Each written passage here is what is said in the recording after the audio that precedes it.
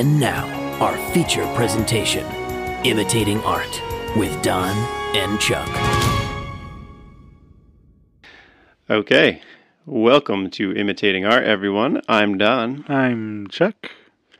At Imitating Art, we like to watch and dissect movies, see what kind of life lessons they hold to apply to our own lives. Today we're talking about Spider-Man 2, also known as Spider-Man 2, or the Tobey Maguire one. Yeah, or the first Spider-Man 2. The first Spider-Man 2. That should have been the subtitle.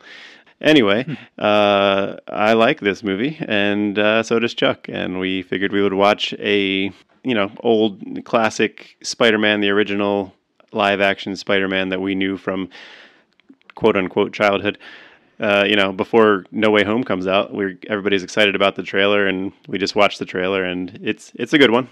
But it's a stark difference watching the built-up MCU Spider-Man universe compared to what this movie was. Yeah, I will say the trailer for this Spider-Man 2 had me way more amped to see it than any of the Spider-Man sequel trailers, including No Way Home. Sure, but I have to imagine part of that had to do with not only your age, but the fact that we didn't have 17 MCU amazing, out of this world movies already. We didn't have the Avengers saga leading up to the new Spider-Man movie. And this was like, oh wow, this is like X-Men and Spider-Man. That's like, they were like the pioneers of this genre basically at this point. Yeah, and I didn't care for the X-Men movies other than X-Men 2. X2 was great. Yeah, X2 was great. X1 was... I thought X-Men 1 was really good. But okay. Also partly because it introduced me, it was a new thing as well. If I went back and watched it now, I probably would see more of the flaws in it. But I was just excited that it existed, and I loved the characters, so I was excited. I used to watch the animated series all the time. Yeah, I watched the animated series too, and the Spider-Man animated series. Yeah, oh yeah. So yeah, I watched the Spider-Man animated series from too. the 90s. Yeah, and I watched like Batman and Batman Beyond and all those animated series, Batman the animated series. Yeah. So it was kind of cool to see, besides like Batman, this was really like the next step in like superhero movies. Yeah. Yeah. X-Men was like, hey, we can do it and make a lot of money. And Spider-Man was like, we can make it good too. Shots fired. Which is funny because Sony can't make a good movie these days. Anyway. Do we really have to recap this one? It's Spider-Man. No. He, has to save Mary Jane and, swing around the city. And we'll get into all the details about how he can't climb walls for a little while and all that stuff. Yeah. It's about and how he's hiding stuff from his aunt about Uncle Ben's death and all that kind of stuff. Yeah, he has to decide if he really wants to, be Spider-Man for the rest of his life. That's kind of the central question of the whole movie. Yeah. So, and this movie's from, 2004? Somewhere around there. The first one was 2002. So, it's probably 2004, somewhere around there. It should go without saying, but if you're a younger viewer who has somehow not seen this movie, you should go back and watch the first two Spider-Man movies from the original franchise. And then you can come back and tell us how corny they are compared to all the new ones. But it's really kind of enjoyable to go back and watch again. Yeah, even when this one came out, I was like, man, the dialogue is really cheesy, but I really like this movie. Yeah, it's like there's a lot of like awkward and really funny scenes in this movie, which I like about it. And it works. I think it works really well with the pacing and everything else. And like the little scene where he's in the elevator talking about how it rides up in the crotch. Like that's like everybody was talking about that scene for quite a while. Yeah, you're not going to get a Hal Sparks cameo in the new Spider-Man movies, I don't think. Nor a Stan Lee cameo, R.I.P. That's true. But you didn't get one in this movie either, did you? Yeah, you did. Oh, I missed it. Yeah. It was when they were up on the building. I think it was when Aunt May was up on the building and like something was falling from the building. Stan pulled somebody out of the way and said like, "Watch out." Yeah, I was probably writing a note or something. So I like the graphic intro, like the very like kind of graphic novel-y intro with the web and everything. Yeah, It's basically a previously on Spider-Man. It's giving you a quick little recap Yeah, of it what works well happened for in that the as first well. movie, like the things that are going to be relevant to this one, like the upside down kiss and killing Green Goblin, things like that. Now, I gotta say, I totally forgot that the upside down kiss was not in this movie. I really thought it was in Spider-Man 2 for some reason. Nope, that was the first one. In fact, when I was watching this one, I was like, did Spider-Man 2 have anything nearly as iconic as the upside down kiss? Because that was, like, I don't know if you remember when the first Spider-Man came out, like, that was, everyone was talking about the upside down kiss. Everybody was doing it too. I know I did it. Yeah, trying it. I don't think I Hanging up, actually tried it. hanging upside down on monkey bars at the playground and I don't being do like, that. "No, it happened in the movie." Yeah, I do like the way this movie feels in general, more comic-y, I guess, and it also has a lot less CGI and had a lot more practical effects, and we can talk a little bit more about that going forward. But I do notice, like, just the way the movie looks, it looks like much less like dark and created. It feels like they're actually in New York. But it also feels like one of the last almost like big budget practical effect movies. So like the dock that, not Doc Ock, but the actual like pier that the experiment takes place on, that looks like a miniature, right? It looks like a miniature with like a New York set or perhaps painting behind it. And I was like, Maybe. man, you don't really see a lot of shots in movies these days where you're like, I think that's just a miniature version of the thing we're looking at, and they're filming it to make it look big. I guess I was into it because I And didn't even notice that or think of yeah, it. and then like when they're inside of it, I'm like, that kind of feels like a set. Like it doesn't. I know that doesn't play as well these days, but I don't know. It made me almost wish at least some movies were still made like that a little bit. Yeah, another thing I noticed that happens often is 90s. This felt like a 90s, early 2000s movie, and it had the iconic, always like Armageddon black guy getting out of a cab, looking up at the sky, being like, "Hey, that's Spider-Man," or making some witty comment. And I feel like there were in every movie, usually in the trailer as well, there was a black guy standing in the street saying something witty at the sky. Yeah, actually, one of my first notes is he stole that guy's pizzas. Feels like a holdover joke from the 90s. Yeah, that totally could be in Armageddon, right? Yeah.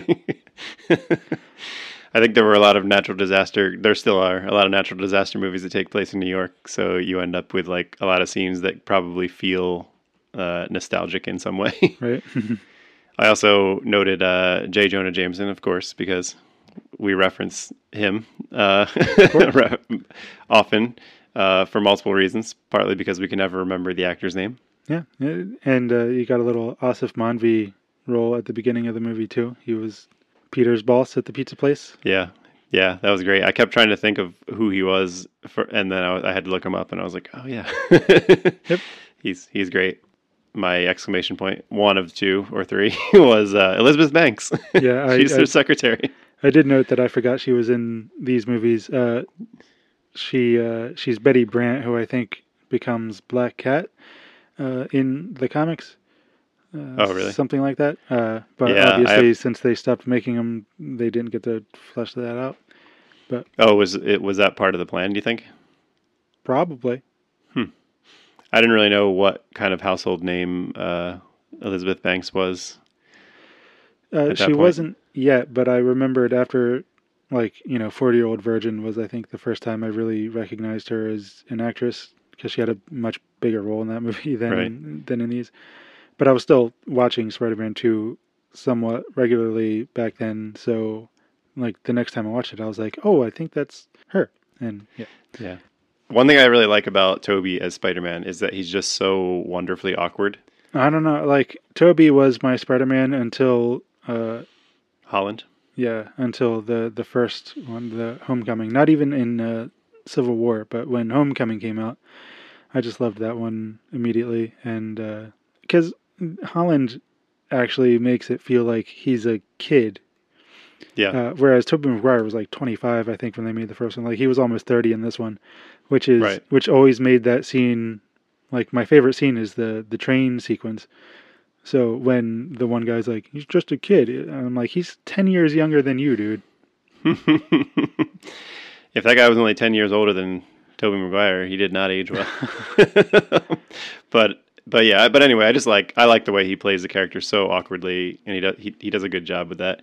He does. And I also think that Spider-Man is the first movie that I knew Kirsten Dunst from. Yeah, not Jumanji? I guess adult Kirsten Dunst.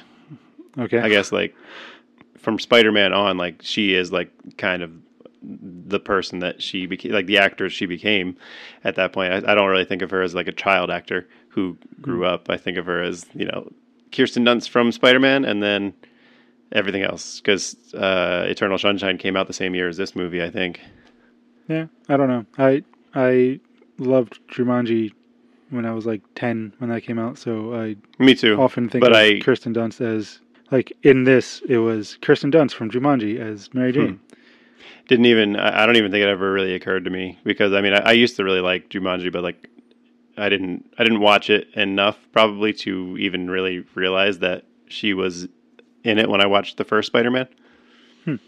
So I feel like this is like the first time I saw her as the actor that I know her as now. Like if I were to list Kirsten Dunst movies, I wouldn't even think of Jumanji. I mean, she has enough movies, that's fair. But so watching Spider-Man 2 really made me want to play the Spider-Man 2 game for PlayStation 2. Yeah, I made that note also. Just like that's probably the best video game based on a movie of all time, and people still love it. The new Spider-Man game that came out for PlayStation 4 was great, and it captured all of the same like feeling of playing Spider-Man as Spider-Man 2 did. So I'd play that instead because it's just built better these days.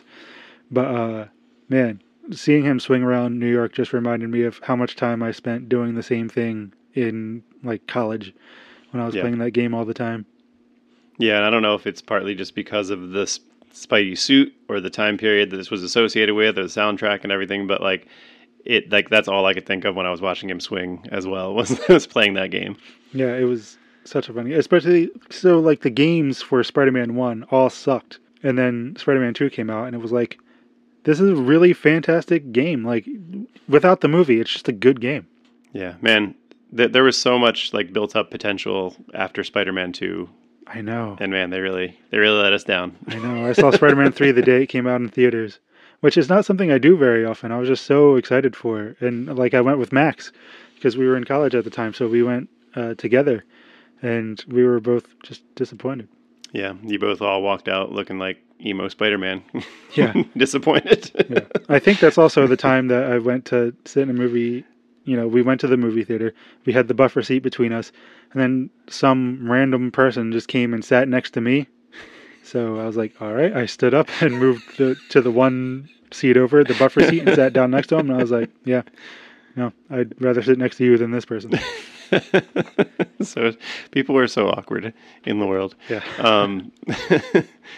I do feel like this one definitely there's a lot more, the first half of this movie feels so much more like toned down. I think it's like so much more character development, so much more talking. Oh, yeah. Before like the explosion of, the villain popping out and Doc Ock appearing and, everything that happens beyond that in the train scene. Like there's so much, it's so heavily backloaded. There's so much that happens in the second half that's adventure action stuff that I think the beginning really sets up the emotional part and like really helps the second part feel more explosive because of the way it was set up like that. Well, yeah, I mean, because the main conflict in the movie isn't that Doc Ock, Dr. Octopus, is going around doing crime. It's that Peter Parker has this like subconscious urge to not be Spider-Man anymore, and he's trying to deal with that. So when, about halfway through, because it's a long time before Dr. Octopus becomes the villain of the movie. Yeah. So when that happens, now it's like a big problem because Peter is so fraught in the middle of this trying to balance two lives where there's like he wants both, but he thinks he wants one more than the other, and it's causing these like psychological problems because he's not able to create the webs anymore or stick to walls, and because he's all in his head and too stressed out. And now there's a huge villain to deal with. So like it hits at the right time, but it does feel like I forgot how long it took to get to Dr. Octopus in this movie until I watched it the other day. Yeah. But it still all feels focused. It doesn't feel like, oh, well, now we have to have a villain. It's like, oh, right. Damn it, now there's a villain. Yeah, it's just on top of everything else. Yeah. I noted that besides the elevator, the laundry scene was very funny. The fact that he was washing the suit and everything turned pink because he didn't wash it with cold water or something. And even just he goes home to his apartment and his landlord is like, rent? That's a funny little side story too. Yeah, it's like he's just a guy that's trying to live in New York and he's broke. Yep, just the tiniest little shitty apartment. Best friend's a millionaire, but he can't make rent. Also, Bruce Campbell. Well, yeah, I mean, it's Sam Raimi. He's going to fit Bruce Campbell in there somewhere. I did remember he was in this, though, just because that scene was always one of my favorite scenes of him. It was also a funny scene. Yeah, it's just a great scene, and Bruce Campbell's perfect to play the asshole usher. Read the sign, punk. Who's like, but first he's going to be friendly to you. He's like, oh, you forgot to tie your shoe? Oh, you want to adjust your tie? Okay. Oh, but wait, where do you think you're going? No, I can't open this door. The play's going on. Yeah. He's almost like the janitor. Like he could have had Neil Flynn play that part and it would have been just as great. It would have actually been really funny if Scrubs did a version of that. Yeah. even if nobody realized it, it would have worked so well. Yeah. There's actually an episode of That 70s Show where Neil Flynn plays a bouncer at a discotheque that they're trying to get into. And there's an episode where Mitch Hedberg plays the guy in the shop That's or true. in the cafe. I did not lose my legs in Vietnam so I could serve ungrateful punks like you. But you have both your legs.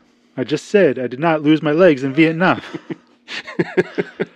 Like how I have a feeling he wrote that line. He had to have. It's such a perfect Mitch joke. 100%. Yeah. Anyway, Spider-Man. These are the tangents you came here for. Yeah. Speaking of the Ataris, did you see all the Ataris posters for So Long Astoria in the alley? I don't know if I did. The I whole can't wall have was because I plastered would with have noticed it. Yeah. I mean, I never listened to that album too much, but I would have recognized the album. Yeah, art. you definitely would have recognized the artwork. Yeah.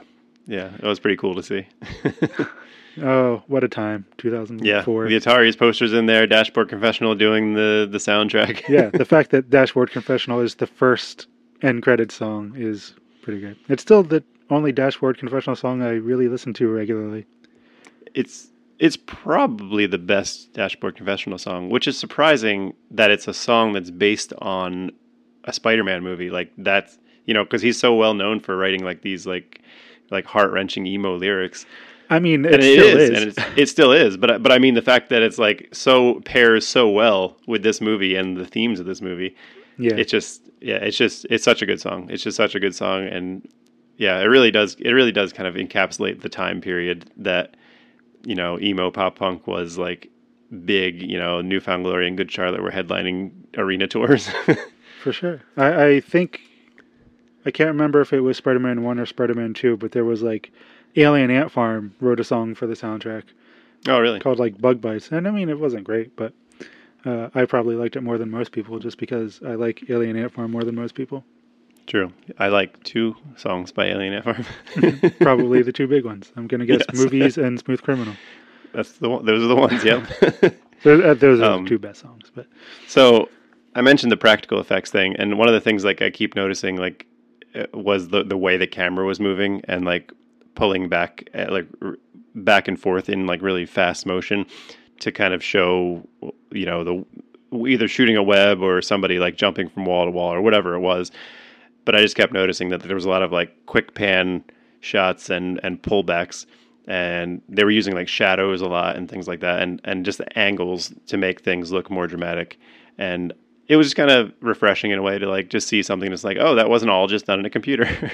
Yeah, and I mean, it makes sense because it's a little bit, not that it really feels like anyone's ripping off of like Tim Burton, but it has a little bit of that Tim Burton Batman vibe to it, which, I mean, this was after X-Men, but before X-Men, like, the most popular comic, like, the 90s didn't really have comic book movies other than Batman, And then, like, even when Dick Tracy came out, that was obviously made to look like Tim Burton's Batman. So I feel like there were a few little, I don't know if they're nods or if it's just like, this is kind of what a comic book movie looks like. Maybe. I was thinking it was a bit of an homage, yeah. Because, I mean, Danny Elfman did the music for this, too. And Yeah. you can really hear it. Like, it sounds like it doesn't sound like they modified the Batman music, but you can tell it's the same person who wrote the music, or it's someone trying to sound like the Batman music. Yeah, and the music is great. Yeah, yeah, it is. I love the main like title track from Spider-Man 2 was a track that I've listened to many, many times in my life. Have we talked about this before? I was talking to somebody about it recently. Is Dick Tracy, does that just mean Detective Tracy? I don't know for sure, but I'm pretty sure his name is Dick Tracy.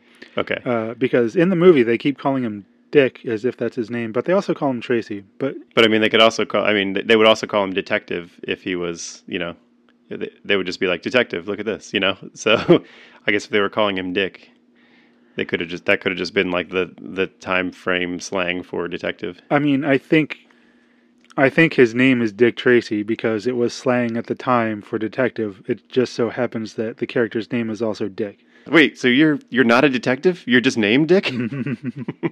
Anyway, Joel McHale. That was Joel McHale. I was like, is that Joel McHale? Because I never watched Community, and I didn't really like, what was it, Talk Soup that he was on? Yeah, Talk Soup or whatever the next one was after that, The Soup. So I'm only familiar with him in passing and like seeing pictures and ads and stuff. That was definitely him, yeah. And I was like, there's so many people in this movie. This is the movie. You said this is the first movie you think of where you recognize Kirsten Dunst. For me, this is the movie for Alfred Molina, who was like a renowned actor, and I learned who he was because he played Dr. Octopus in Spider-Man 2. What other movies was he in, let's say, in the 90s? I don't even know. I'm sure he was in like indie films and probably like slightly more high-profile dramas, probably. But I mean, what, you were like 18 when this movie came out, right? I know. No, I totally am excusing you can it. give yourself a break. It's funny because to me now it's just Alfred Molina. Oh, Alfred Molina's in this movie. It's probably going to be good. Or he's going to be good. Are you Sean Connery? You mean the guy from The Rock? I don't know where he landed, Sean Connery. So I feel like that might have been one of the first movies I saw him in, either The Rock or Entrapment. Yeah, but Sean Connery was in like the ephemera of knowledge. Yeah, like I mean, everybody knew he was James Bond. Yeah, but I would just think that would be like a similar thing to like not only knowing him from his like late work. I did want to point out, I don't think the government would ever allow Dr. Octopus's experiment to even happen. The fact that it's like, if it's successful, it's basically going to kill the energy industry, and the government doesn't tend to allow things like that to happen. And it's no secret that that's what he's trying to do. Right, and they're not. Oscorp is. So I think Oscorp probably has their hands in the pocket of a lot of senators. That's probably true. I can't imagine that they're a clean company. No. Let's talk about heroes for a second. So that bank security guard who like tried to stand up to Doc Ock with his gun and then immediately was either killed or knocked unconscious or whatever. Why? I do not understand the idea of like risking your life for a paycheck. Like, what do like, I mean, maybe he's going to steal some money. So what? Let him have it. Like, why? What are you gonna get? What do you get out of being like, I'm the big guy that's gonna stand up to this guy and stop him from stealing our money? Yeah, like, do you want to work for a company that's gonna fire you if you don't stand up to a fucking guy with 4 mechanized arms and more strength than you'll ever be able to overcome? Like, welcome back to Don's Anti-Capitalist Corner. Why would you risk your life for a corporation or a bank, especially a bank? I mean, there were people's lives in danger, so he was protecting more than that, but I suppose, yeah. Yeah, I mean, if he is actually like saving a person's life for sure. But it looked like he was like going for the vault and he was like, I don't think so, punk. So, anyway, that was a little aside that I was like, why I don't understand this job. Just let him have it. Yeah. Give him the money. So, I said that I've always thought the dialogue in this movie is cheesy. All of the scenes where Doc Ock is left with just him and the arms that are now taking over his mind, and he's talking to them, are all like, the dialogue is not very well written in all of those scenes. It's all exposition. Like, it doesn't even give Alfred Molina anything to act really well, because Yes, it's all, we should rob a bank. yeah, there's like no depth to the character in those scenes. It's just there's no way to play it and have it be good. But Yeah. it's fun comic booky stuff, but Yeah. Yeah, like it would work if it was like thought bubbles and stuff in the comic, but yeah. Those are some of my least favorite scenes. Like, he talks Yeah, like it's just- no one talks like that. yeah, it's just auto exposition at that point. Yeah. This reminded me of like a Bond villain thing where when Doc Ock was talking to Harry and he was like, "Give me the uranium, whatever it was. Tritium. I need it for my experiments." And he was like, "Bring me Spider-Man and I'll get." And I'm like, "You could just hang him over the ledge for longer and he'll give it to you. Like you can just just hold him by his leg for a little bit longer and he'll give in. You don't have to go through the whole thing of bringing him Spider-Man." Yeah, but He relented pretty quickly when he was like, "Bring me Spider-Man," and he was like, "Oh, okay." well, I think for Dr. Octavius is going a little crazy at this point, and he's probably like, "Oh, it'd be a little fun to get Spider-Man." Maybe. It seems like he's in a hurry until that point where he's like, "Okay, side quest." It is. It's exactly a side quest. Speaking of capitalism, do you think Spider-Man would get healthcare? Probably not. He doesn't No. even get a paycheck. He's living Yeah, no. he's living month to month barely in his shitty apartment. Yeah, he doesn't work for the government or anything. He's a vigilante. He works against the government. That's true. True. So I highly doubt it. Also, by the way, I just want to say I could have told Pete that learning poetry wasn't going to be enough to win over Mary Jane or anyone. Nah, That come on, was not her. Some real bad advice from Doc Ock. By all accounts, he seems to be single as well. Doc Ock? Yeah. Only because his wife died. But he's gonna put your cards back on the table. Well, I mean, but she died in the movie. She did? Yeah. She died when he Oh. became Dr. Octopus. That's right. You know what? I feel like, Her character is completely glossed over and forgettable. yeah, I was going to say, she's not fleshed out at all, so I did kind of completely forget that she existed. I do remember it for a moment. I was like, oh, yeah, I guess that was his wife. Yeah. But it was so, like, no, he didn't mourn her or anything. Yeah, I know, right? Like, he looked mournful when he saw her lying there, but that was about it. That's all we got. Yeah.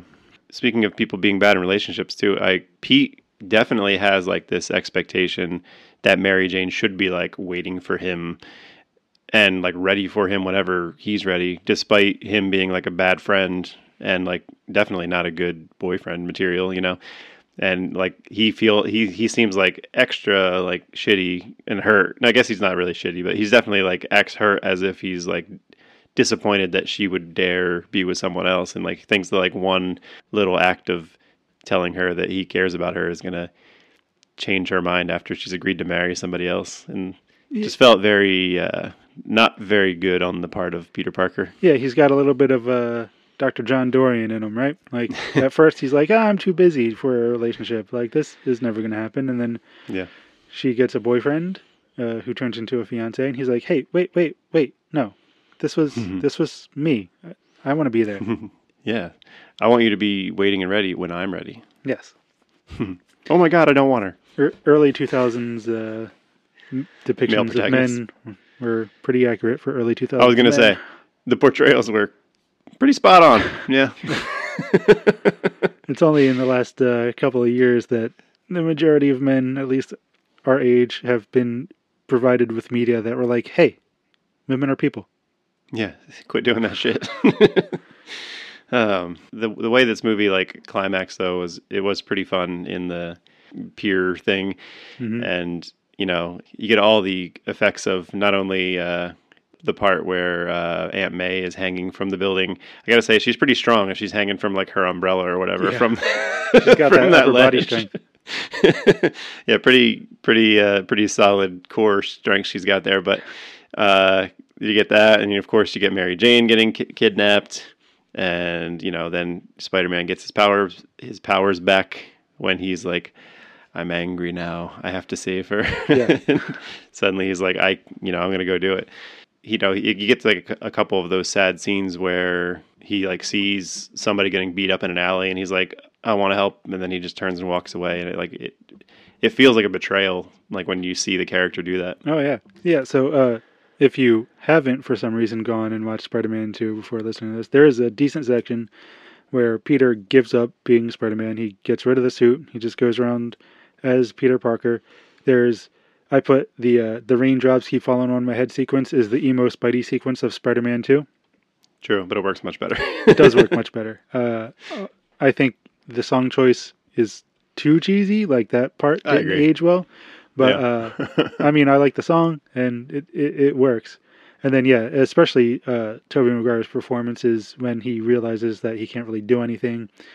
Like, when the guy is getting mugged or when the house is on fire and he is able to go in.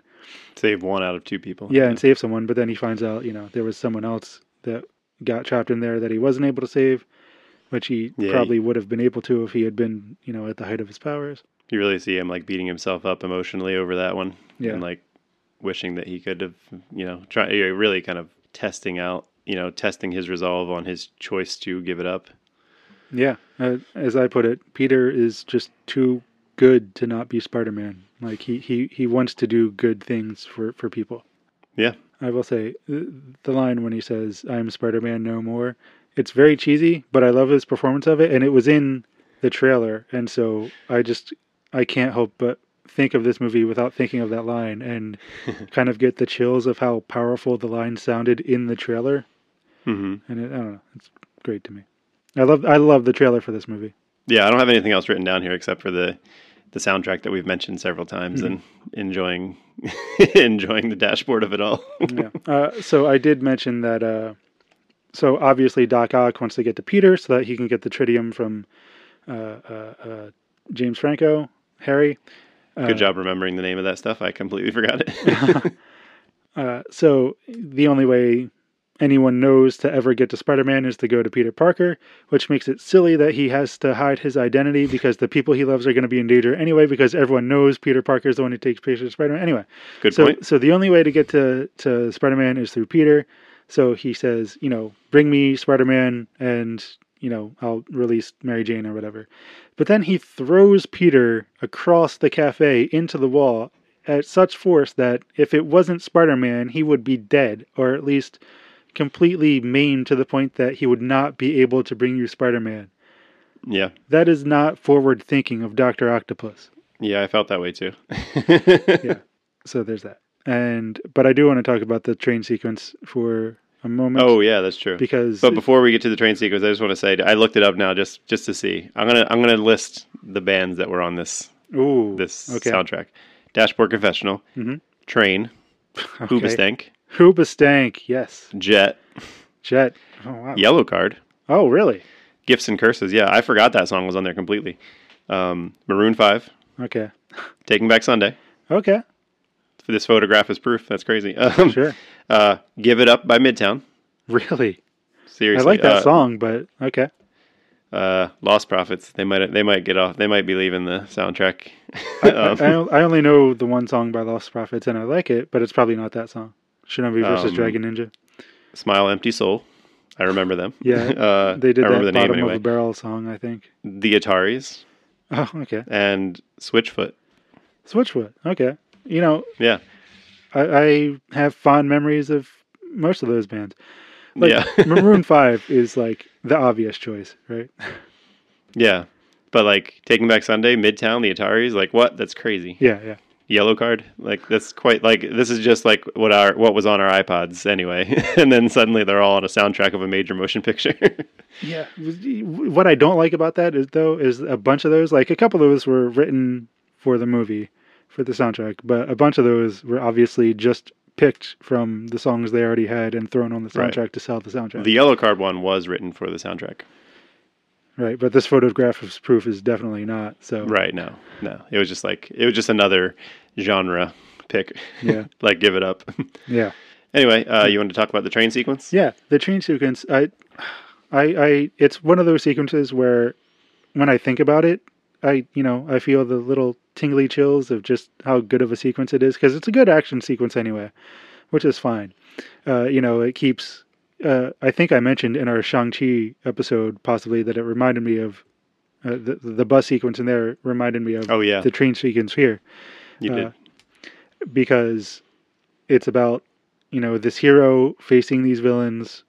The stakes keep going up because it starts becoming less about just defeating the villain and it becomes more about saving the people, and then like the vehicle can't be stopped.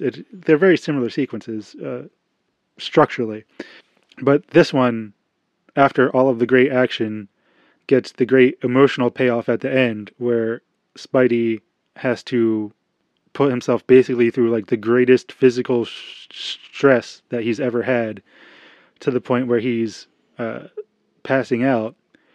And then just the scene where the people of New York catch him and like lay him down gently, and they're taking care of him, is, and again, the one guy realizes how young he is, and like this is who's saving them, and it's just a very like this very sweet emotional scene. And then like the little kids bring out the mask and they're like, we're not going to tell anybody. And I well up a little bit. It's this great scene. It was a sweet scene for a hero. Why? My question is though, like why in that instance did he take the mask off? Like, was there a reason for it? It happens very quickly, but it seems like Doc Ock had thrown something at him or something, but his mask got damaged, so I think he took it off so that he could see. Okay.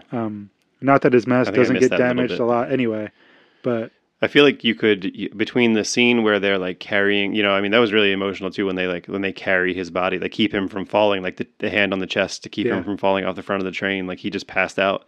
But like when they carry him about, like they crowd surf him basically to the back of the train, and I feel like between that scene and like the parts where he like they find the suit like all torn up and in the gutter or whatever, in the trash.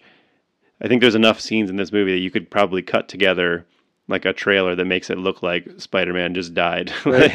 Like they're just carrying the body. Really, if you slow down that scene, make it black and white, put some ominous music behind it, and then have him say, "I'm Spider-Man no more."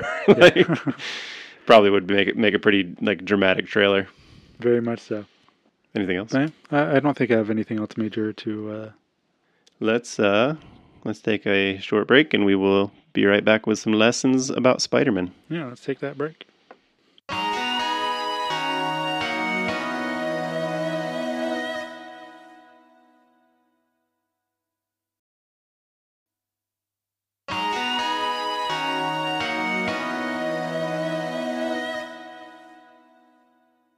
All right. We back.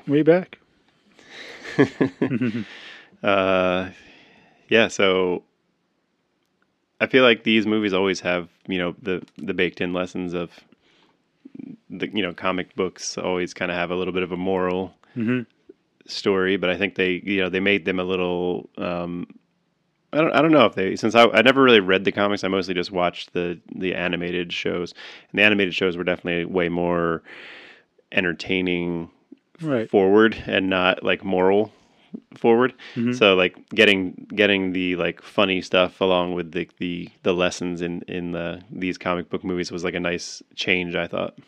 Yeah. For me. From the cartoon to the live action. Yeah, it's funny because I watched the cartoon on Saturday mornings a lot when I was young, but I don't remember too much of what actually happened in the cartoon. So the first two Tobey movies have become my main point of reference for Spider-Man as a character. I feel like the Batman animated series always had a little bit of like this like lesson kind of thing within that. I don't really remember Spider-Man or X-Men animated series having that same kind of feeling. Yeah, I don't remember. And people, like, of those cartoons, people tend to remember the Batman animated series most fondly for being just like a well-made TV show that happened to be a cartoon. Yeah. I mean, the Spider-Man movies and series of any kind always kind of deal with a little bit of grief and loss over Uncle Ben. Sure. And in this movie, you have, his continued grief over the way that he feels like he's responsible for Uncle Ben's death because he didn't stop the guy in the last movie. But at the same time, you also have his best friend Harry, who's grieving the loss of his father, but he's handling it much differently. You know, like Peter's blaming himself, and you know Harry's blaming Spider-Man, and not blaming his father. So you have these two friends that are both grieving the loss of somebody they loved, but like handling it much differently, and both having to deal with that within their own separate worlds. Yeah. Well, I mean, Harry doesn't really know what happened, though, right? Right. He just knows that Spider-Man brought his dad's corpse to the apartment, basically. Right. But there's definitely like this like loss of innocence and youth between the both of them, where like they both have to deal with this big thing, whether it's losing somebody you love and then also having to save the world as Spider-Man or take over a corporation that your father ran. You know, like they're both in these like crazy positions, and I think they're both like trying to hold on to the people they love. Like even though he's angry at Peter for not giving up Spider-Man, he's like when he sends Doc Ock after Peter, he's like he yells down at him and says like, "Don't hurt Peter." Yeah. So he does, he still loves him. And Peter's trying to hold on to the people he still has, namely MJ and Aunt May, without hurting them, but he's lying to them both as well.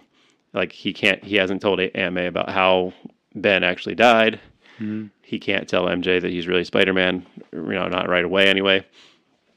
Yeah. And so there's a lot of stuff going on within him, and it's really hard to have honest relationships in their scenarios, And I think like one of the basically the lesson there is just like be honest with the people you love and hold on to those people because you don't know how long you're going to have those people. Yeah. And sort of, even if you're going through something, you might have the guilt of bringing your stuff to the people that you love because you don't want them to have to deal with it. But when people love you, they kind of want that. Like, they don't want you to be going through it alone. Like, a lot of people who love you are going to want to take on part of whatever it is you're going through and be there for you and help you through it. And Aunt May certainly wants to help Peter emotionally. She only wants to see him get better at everything he wants to do. And, so she wants to help him like she would want to help him through. And even though, so there is the sequence where, he tells Aunt May what happened. He leaves out the Spider-Man part. But, right. And she's hurt at first and kind of pulls away from him. But once she takes a little bit of time to think about it on her own, she's the one who tries to, she doesn't say, "I know you're Spider-Man," but she does hint that she knows and she thinks he needs to stay Spider-Man because it's good for Peter and it's good for the people of New York. Yeah, and it is nice to see though, like MJ and Aunt May like fleshed out a little more like emotionally and like dealing with the other side of everything. Like that MJ stands up for herself and is like, you were never here for me. You were just an empty seat. What a, but at the same time, she lets him back in. She gives him a chance to like as a friend or whatever to be honest with her later in the movie.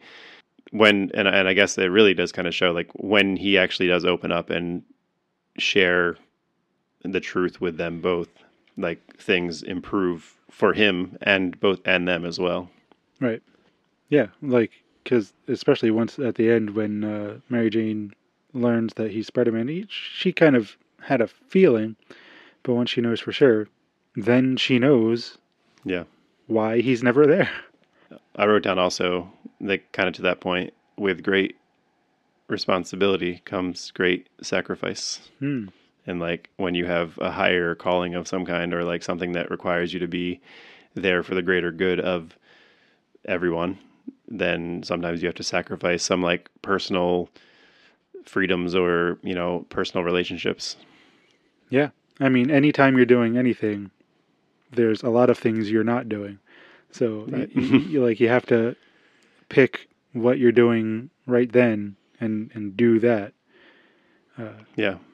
Because if you harp on it too much, you're going to end up not doing anything, which is even worse. But Right. But yeah, like you can only do one thing at a time, but that doesn't mean you can't do a lot of things. I like that. I like that sentence a lot. But I wrote down not making a choice is still making a choice. Yeah. So if you spend all your time trying to decide what to do, you're choosing to do nothing basically. So you have to like be present, be in the moment, accept your choices and, live in them and then do the next thing after. Yeah. Sometimes you can't escape the feeling of missing somebody when after like a breakup or whatever, after a loss of any kind, because when Peter's walking around, like all the billboards and posters of MJ are just like up and her eyes are like on him constantly. And he's walking Right. by that wall full of posters of her. It just feels like the memory of someone is always there with you. Like it's hard to get that person out of your head sometimes. Yeah. And I mean, time will help, but yeah, when you're in the moment, there's nothing else. Yep. So at one point, Doc Ock says, intelligence is not a privilege, it's a gift, and you use it for the good of mankind, those are kind of lofty words, but basically everyone has a thing that they're probably good at, or can be good at if they try, and at least something that they love. I will say that having the ability to do it is not a privilege, but actually being in, like having the conditions to be able to do it kind of is, and you should absolutely take the opportunity when it comes. Sure. So like, even if it's something like you want to write or you want to paint or something like that, that is a gift for sure. If you have the ability to do it, I do think you need to be able to take the opportunity to use your gift. It made me think also about with Doc Ock, though. It's like he was so busy thinking of if he could do it, he never stopped to think if he should do it. Yeah, we'll do Jurassic Park one of these times. But you're right. It applies here. That is applies. That is the exact same problem that they have in Jurassic Park. Yeah, that's what I know. But it definitely does apply to like, well, he gets so wrapped up in his like ego and desire and probably his legitimate belief that this would be like the savior of the like, energy crisis in the world. Oh yeah, he only saw the good. He didn't see the consequences. Yeah. And when you see the good in that type of way, you kind of want to be the one to do it. So yeah, all of the ego gets wrapped up in all of the goodness, and then you become blind to the consequences, and suddenly, you live long enough to see yourself become the villain. Right. Well said. Dark Knight. I also, to that point of like being one-sided and not seeing the downside of something, I wrote, be careful where you get your news. Yeah. Because the Daily Bugle might tell you that Spider-Man is a menace. Yeah. The Daily Bugle will also not print all of those actually great shots that Peter took because J. Jonah Jameson thinks they're crap. Yep. I was like, what did you think of those shots? You only see them briefly, but they look like good photographs. Yeah, they look like decent street photos. I don't really know what you would do with them in a newspaper unless you were doing like a Sunday, right? Like the Sunday picture thing that they used to do. They used to have like photography elements to, newspapers. Right. But it certainly showed the promise of artistry in Peter's photography. They look like art school assignment photos, basically. Yeah, he's in college. But yeah, that's what I'm saying. That's what they look like. Yeah. So, I mean, I understand why the Bugle wouldn't want to print them. Yeah. Like, I feel totally, that's like one place where I think Jonah is justified in not like paying him for those photos because, he's the photographer. He's not the content manager. Mm-hmm. He gets to decide what photos he takes, but the Bugle gets to decide what they print. And that's kind of my point. They get to say, we don't want to do a feel-good story. We want a story that sells newspapers. It's 2004. We're going to be outdated really soon. It's true. In the Spider-Man video game for PS4, J. Jonah Jameson has a podcast. It's actually kind of funny to think that that's where things have led for Jay. Yeah. I put Love Should Never Be a Secret. Mm-hmm. I feel like we've talked about something like that before. Well, and you already said that you should be honest with the ones that you love. kind of goes hand in hand Yeah. with that. Yeah, only good thing. I mean, it's only one way, I think. If you don't tell somebody that you love them, then you lose them in one way or the other, or you spend all your life wondering. If you express it and it's not reciprocated, then it hurts for a while and you figure it out. But you don't spend your time wondering. So I think, love should never be a secret. It could go so many different places, but I think that's the one thing that I think it goes to in this movie is that just tell her, Yeah, tell her about it. Tell her how you Yeah. feel. That wasn't on the soundtrack. I also noted that doing good can become a habit. All you have to do is get started. Then, like any other habit, it becomes harder not to do. It gets easier, Yeah. but you have to do it every day. Yeah. But it does get easier. Yeah.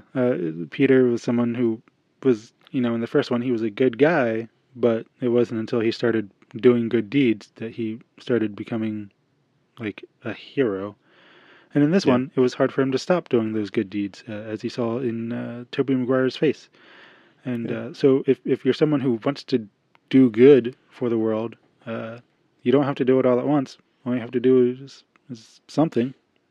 Yeah. And start getting in the habit of doing good things. I say that as someone who doesn't regularly do good deeds, but, I wouldn't mind getting into the habit of it, but no one's perfect. Yeah, and it feels good. It's like there's the side of you that's like, am I doing this to help someone, or am I doing it to make myself feel good? It doesn't matter. You're still helping that person. Phoebe. And if you feel good, then all that does is reinforce you to want to do it more. So It's true. Get that dopamine. yeah, like you said, it makes it hard to stop after a while because you it feels good to make other people feel good. Yeah, and it's a habit, and habits are hard to break. And I also wrote, you always have a choice. And that's a very broad statement, but it's very much the true about this. Like, you have a choice. You can make somebody's day better. You can make it worse. Yeah. You can do good, or you can do nothing, or you can do harm. Yeah. So you have a choice, and you're the only one who can make that choice for yourself in most cases. Yeah, including who you are, who you want to be. Mm-hmm. By choosing what to do, you're choosing who you are. And a desire for revenge will destroy you eventually. If that's all that's all you're worried about, is getting someone back for something they did to you that's going to destroy you faster than it's going to destroy them. Yeah. Yeah, and even if it eradicates them, it's still going to keep destroying you. Yeah, it's not really going to make anything better. There's no way to get somebody back. If that's the kind of, let's say you're trying to get somebody back for killing your wife. Killing that person is not going to make your wife come back. So yeah, I saw Memento. Yeah, but he could just forget about it. Haha. People need heroes. Sure.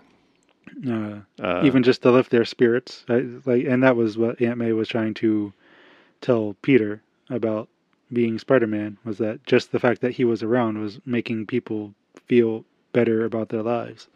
I know when I think on your podcast I mentioned how much I like seeing acts of kindness in like movies and TV shows. It just makes me feel better about real life.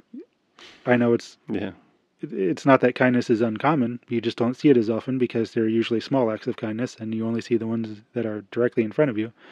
Yeah. But seeing people do good things is always super great. Like it makes me feel good to watch it. There's a subreddit called People Being Pros or something like that. Oh yeah. And it's just people helping other people, and it's always a good watch. Yeah, it's nice. And it is such a stark contrast to what we typically see because it doesn't sell papers. Yeah. The bad headline is definitely always going to take precedent because more people want to tune in or buy a paper or get a subscription to find out about that. Yeah, listen to our episode on Nightcrawler. Yeah. For more on that. Woo. Yeah. Also, just watch Nightcrawler. It's a great movie. Yeah, just watch Nightcrawler. Don't plan to be in a good mood afterwards. To do what's right or best, sometimes you have to give up what you want. I kind of already said that. With great responsibility comes great sacrifice. So it's kind of like the same idea. If you're doing doing good. Sometimes you can only do one thing at a time, like you said. Mm-hmm. So you can't be, you can't always have everything you want all at once. Yeah, you're not Superman, Yeah, it's different franchise, different universe. One lesson that I think comes through pretty well is you never know what someone is going through. Everyone just thought Pete was a flake, including his professor, including Dr. Octavius. There was a line about being brilliant but lazy. Peter's anything but lazy. He just is Right. out doing so many good things that he doesn't take the time to do things for himself. But no one gets to see that. They just get to see the part where he's flaking out on them, or not showing up to class, or not getting his assignments done. Yep. It's a little bit Peter's responsibility to he's taken on all these responsibilities and he's flaking on them. So that is his fault. But But he's prioritizing. yeah, he's prioritizing, but he's still not ready to give up these other things that he's chosen to do. None of them get to see what he's prioritizing over them, or else most of Right. them would probably understand Sure. why they're coming second in his life.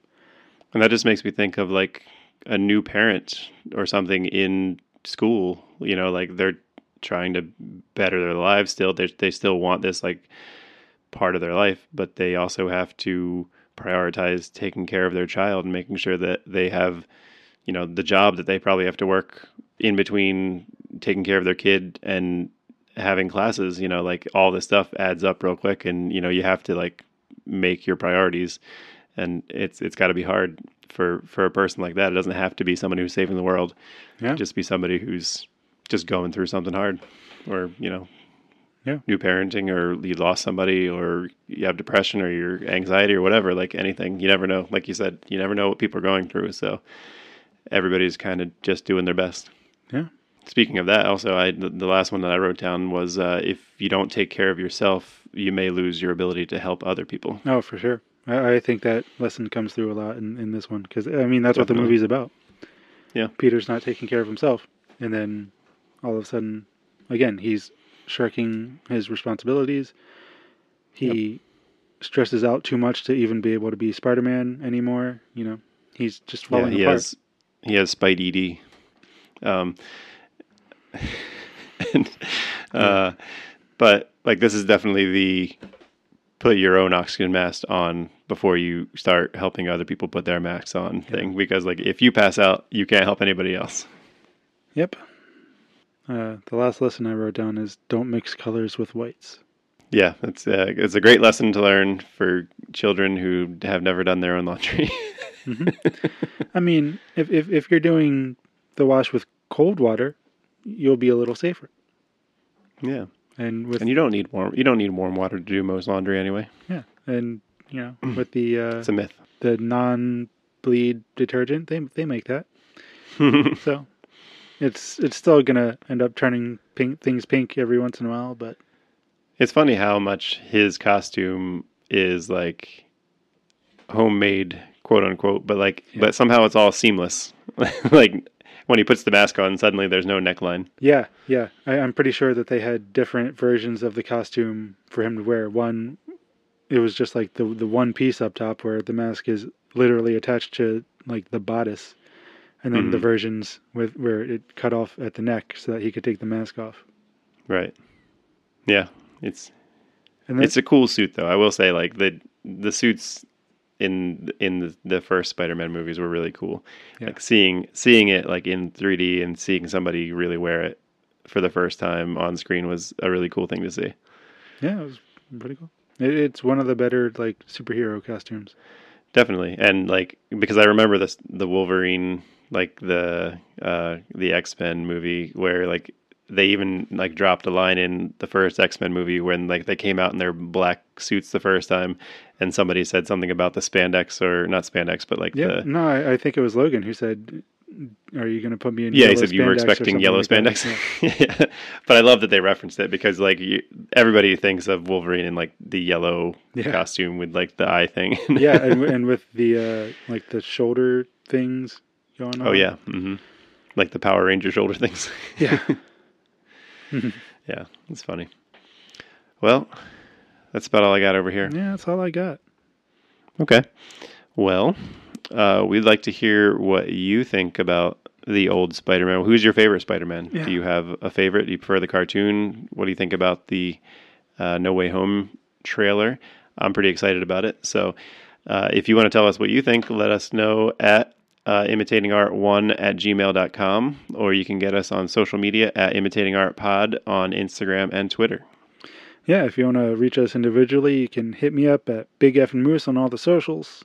Yeah, and you can find me at Don't Worry I'm Finite on Instagram, and you can listen to my other podcast at anchor.fm/Don't Worry I'm Finite. So thanks for sticking around for this one. And yeah, it's been actual. Yeah, it's been real. See you next Tuesday. That wasn't planned. I hope not.